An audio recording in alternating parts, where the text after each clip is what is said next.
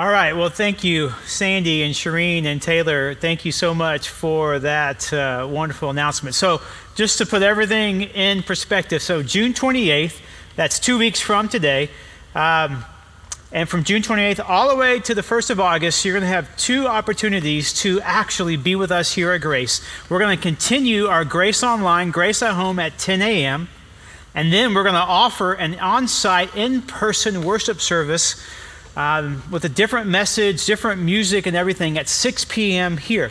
And we're going to tell you more and more details about that in the upcoming weeks, but that is a big announcement. June 28th will be our on-site worship, and then the goal is to merge the two beginning the 1st of August so that we will have our live stream going, and also we'll be back at 10 a.m. as well.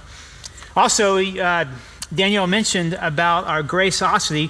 That food ministry, that food partnership that we have with a number of churches here in Knoxville is growing. So I just got a text saying, hey, we need more and more folks to sign up to help us deliver food on Mondays and Wednesdays and Fridays. So if you're able to do that, they're going to put the link back up in the chat room, the Graceosity link, and click on that, and we need some help to pack and to deliver food Monday, Wednesday, and Friday this week. And so please let us know if you can help with that.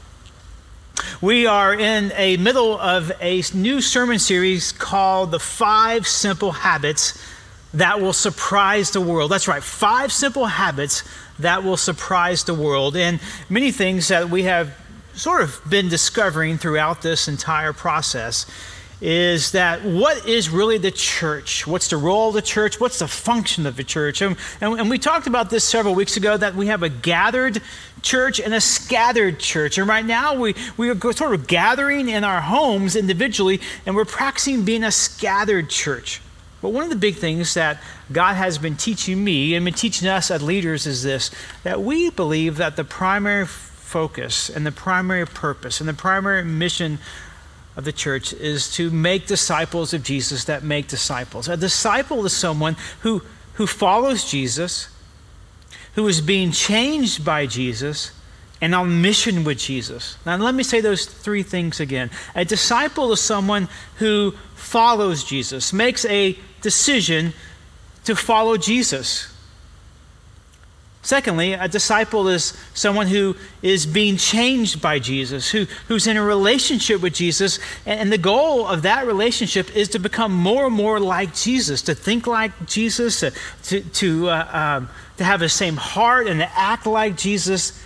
And the last one is to be on mission with Jesus, to participate and to actively engage in this world, to do the things that Jesus would do, and to be about his mission. That's what a disciple is.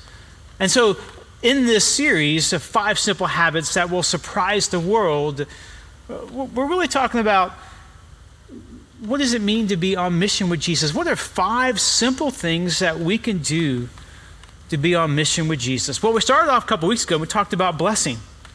That we have been created to be a blessing, and that if you want to see any follower of Jesus, anyone being changed by Jesus, anyone on mission with Jesus, it means that they are blessing others. And we gave the challenge to bless 3 people a week.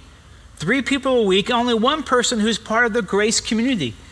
And to do that every week, I got to tell you, this past week, I didn't do so hot at blessing others. But I'm going to get back at it this week. And so every week we want to be blessing 3 people. And then last week, Danielle did an outstanding job talking about the second simple habit, which is listening. I know that's tough. And boy, do we need to listen even more right now. To listen. But to listen not to our politicians sometimes, but not to our TV or media, to listen to the Holy Spirit, to actually craft out time, to reserve time each day, and if not, then one chunk of our time during our week, and say, this is my time where I'm just going to sit, I'm going to listen. I'm not going to speak, I'm not going to tell God what he should be doing or what he could be doing or why he hasn't done it. I'm not going to bring him all my laundry list, I'm just going to listen. Listen. It's part of following, right? We've got to listen. Well, today we're going to talk about eating. I know my and yours favorite activity to eat, right? We have about 21 meals, if we are blessed, 21 meals a week. That's 3 meals a day.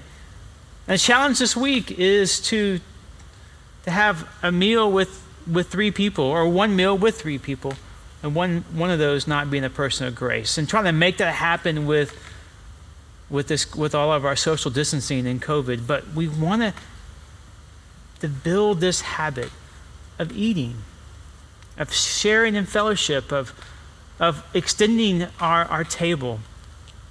And so our passage today comes from the 7th chapter of the Gospel of Luke. Luke 7, beginning in verse 31 and reading through 35. To set the scene here, Jesus is talking about this generation. He sort of is giving his assessment of the generation and sort of what they want and what he is delivering. 2 different things. And toward the end of the passage here, and really the focus today is verse 34, Jesus gives us an insight about the Son of Man. I'll explain a little bit later what that means. But he references his title, the Son of Man, and then he ties it to eating. Let's hear what Jesus has for you and for me today. Jesus went on to say this. He says, "To what then can I compare the people of this generation? What are they like?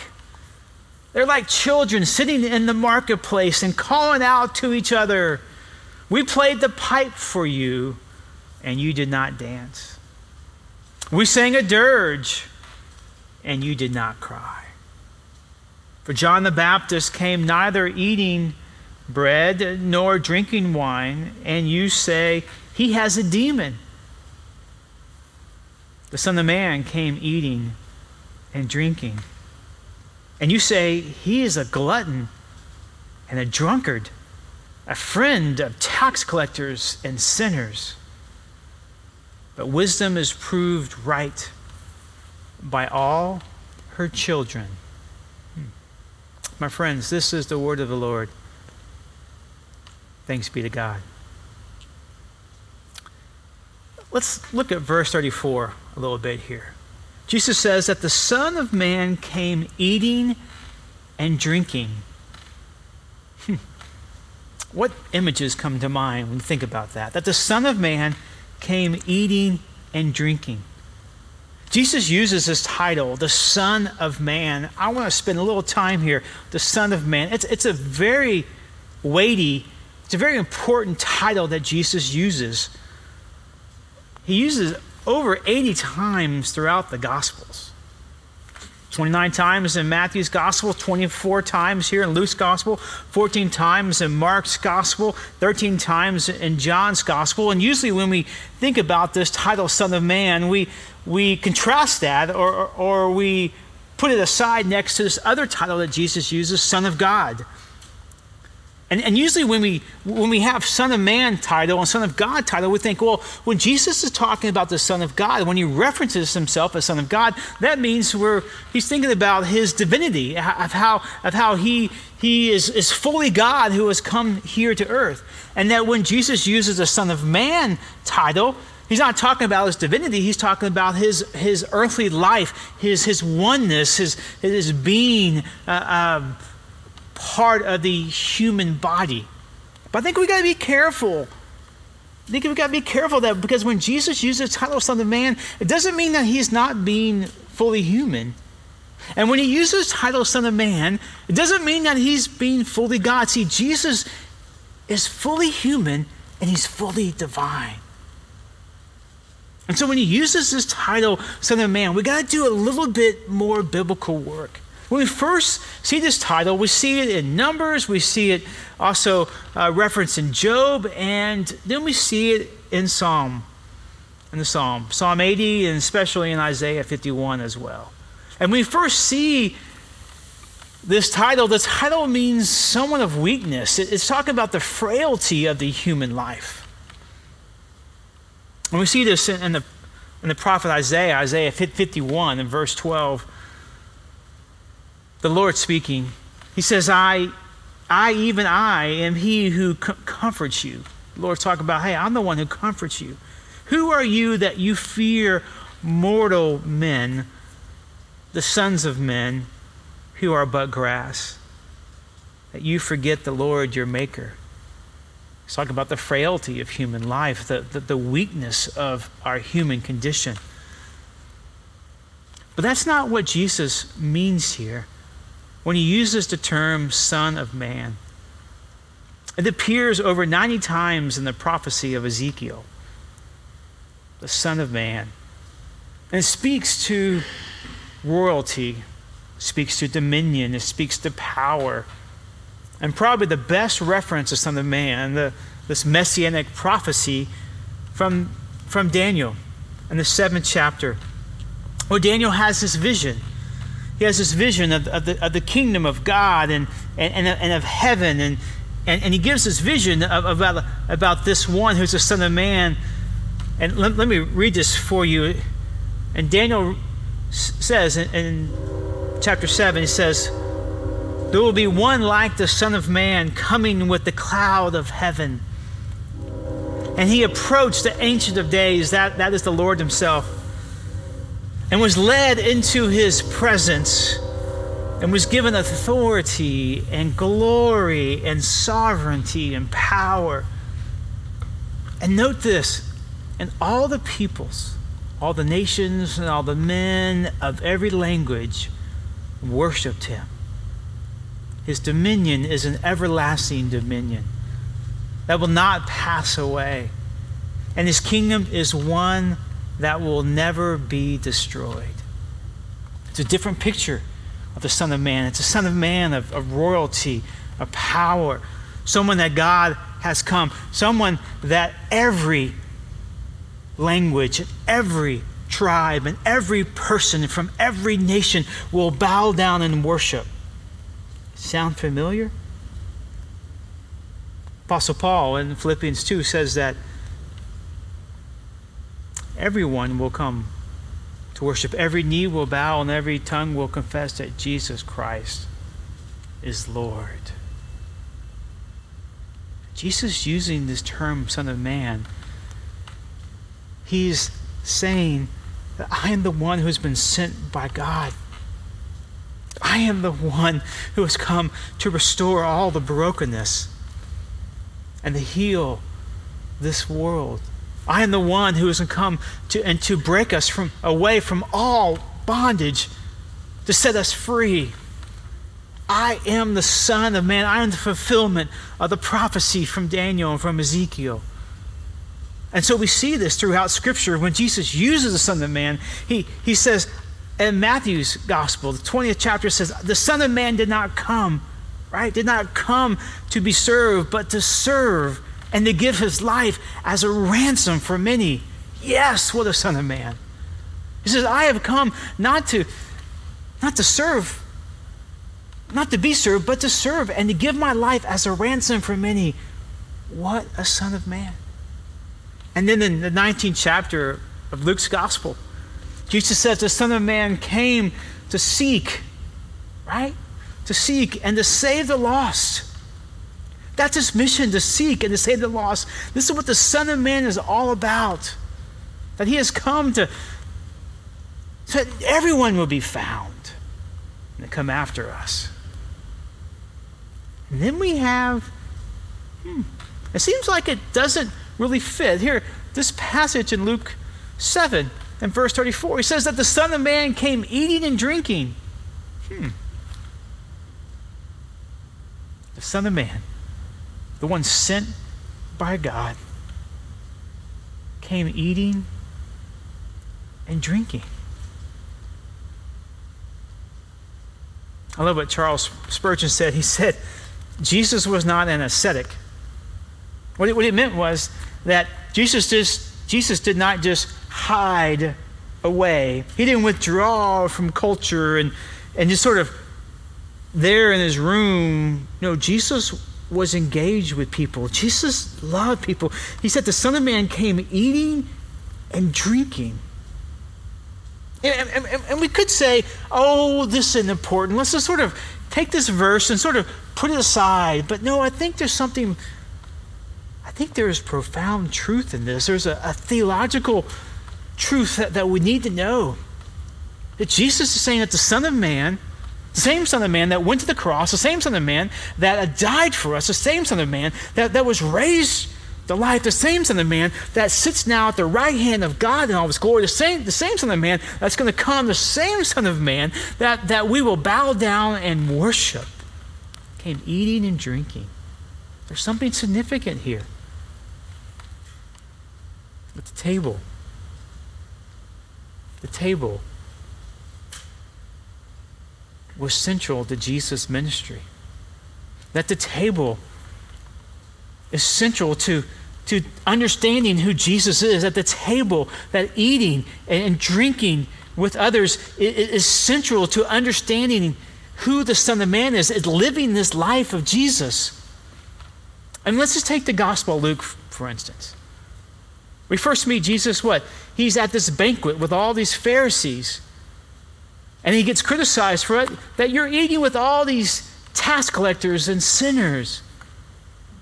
We meet him up again. He's at Simon's house. Simon the Pharisee's house. What's he doing? He's having a meal with them. It seems like that's how Jesus engaged the religious, and that's how he sort of shared in theology. That's how he sort of shared the coming of his kingdom. It was around the meal, which got me thinking, maybe rather than tweeting at each other, maybe we should sit down, have a meal with each other. I know it's a crazy idea, but that's the way of Jesus, isn't it? Sit down with each other. Come over to my house. Let's have a cup of coffee. Let's sit down. This is the way of Jesus. This is his way. And he's at Simon's house, and he's sitting there, and they're getting again into a theological conversation. All of a sudden, this woman, the sinful woman, comes in, and she has this expensive jar of perfume and breaks it over him and weeps at him. He has another meal with some Pharisees. They get into a theological conversation about washing and ritual bathing, and Jesus is breaking them from their religious habits. The setting, the way he did this, eating and drinking. Jesus meets this man, Zacchaeus, another tax collector. He's up in the tree. He asks Zacchaeus to come down. Invites him. I sort of laugh at this. I think Jesus invites himself over to Zacchaeus' house. Zacchaeus has this big party. So salvation's come to this house today through a meal. When Jesus wanted to spend his last time with his beloved ones, his disciples, how'd he do it? At table, at a meal, with people. On that Easter day, I should say, as Cleopas and his wife were walking back from Jerusalem to Emmaus, really discouraged, wondering, well, we had gone to the city to find hope, and we thought Jesus was a hope, but he just died. And as they're walking back to their home of Emmaus, this third person comes along as a stranger and teaches them. But they still don't know it's Jesus. We know it's Jesus. They don't know it's Jesus until they invite him into their home. And it's when they're at table and they break the bread, he breaks the bread, what happens? Their eyes are open. They go, oh, it's Jesus. There was something about the table. And some say that really for us to convert the world, that the table should be at the center of our life, not the pulpit. It's a very interesting comment that Michael Frost makes. That there's this table, that Jesus revealed himself at the meal there. There's something about a table fellowship. There's something about a meal where we become human to each other. Where we sit down and we're able to listen to each other. Where we respect each other. Where the ministry and the life of Jesus is lived out at the table. Someone says that we need to practice communion first and then conversion second. We need to practice extending our tables. Extending our table. It'd be about offering hospitality and fellowship to others before trying to convert everyone to our side. I wonder what would happen if we did that. Maybe we surprised the world. So this week, eat. Invite 3 people. One who's not connected to grace. Hear their story. Share in fellowship with them. Maybe it's sit outside with your neighbors. Invite someone to your backyard. But let's begin to live and lean into the Son of Man came eating and drinking. There's something about developing this habit of eating with others. I'll close with this. The 14th chapter of Luke 14, beginning in verse 12, Jesus is talking about a banquet. In the reference, he's talking about this messianic banquet that he has come, that his life, that what it's like when he is the host of the meal. But there's some very powerful words beginning in verse 12 of Luke 14 and verse 12 that I love to lead you with. Jesus says, when you give a luncheon or a dinner, do not invite your friends. Don't invite your friends. That sounds silly. Don't invite your brother or your relatives or your rich neighbors. You're thinking, well, Jesus, then who am I going to invite? Because if you do so, he says, they may invite you back. And so then you'll be, so they'll have to repay you. But he says, when you give a banquet, invite the poor, the crippled, the lame, the blind, and you'll be blessed. Although they can't repay you, you will be blessed. Although they can't repay you, you will be repaid at the resurrection of the righteous. See your table as a place of ministry. See your meals not just something to consume, but a place to have conversation, a place to bless others, a place to extend the ministry of Jesus. So your assignment this week, eat. Find 3 people that you can share in fellowship with this week. Please join me in prayer. Oh, gracious God, thank you so much for the life that you've given to us. And Lord, we just pray that we will be the people, that we'll be your disciples who are following you, who are becoming like you and on mission with you. That, Lord, that we'll, this week, those 3 people that you need us to bless, Lord, may we do that. And Lord, may we find that time every day or that big chunk during the week to listen to you. And this week, Lord, may we add the 3rd habit of eating and extending our table of fellowship and being with others. Extending and participating in the ministry of Jesus. And so, Lord, we just ask as we go this week that we will be your people on mission with you. We ask all this in Jesus' name. Amen.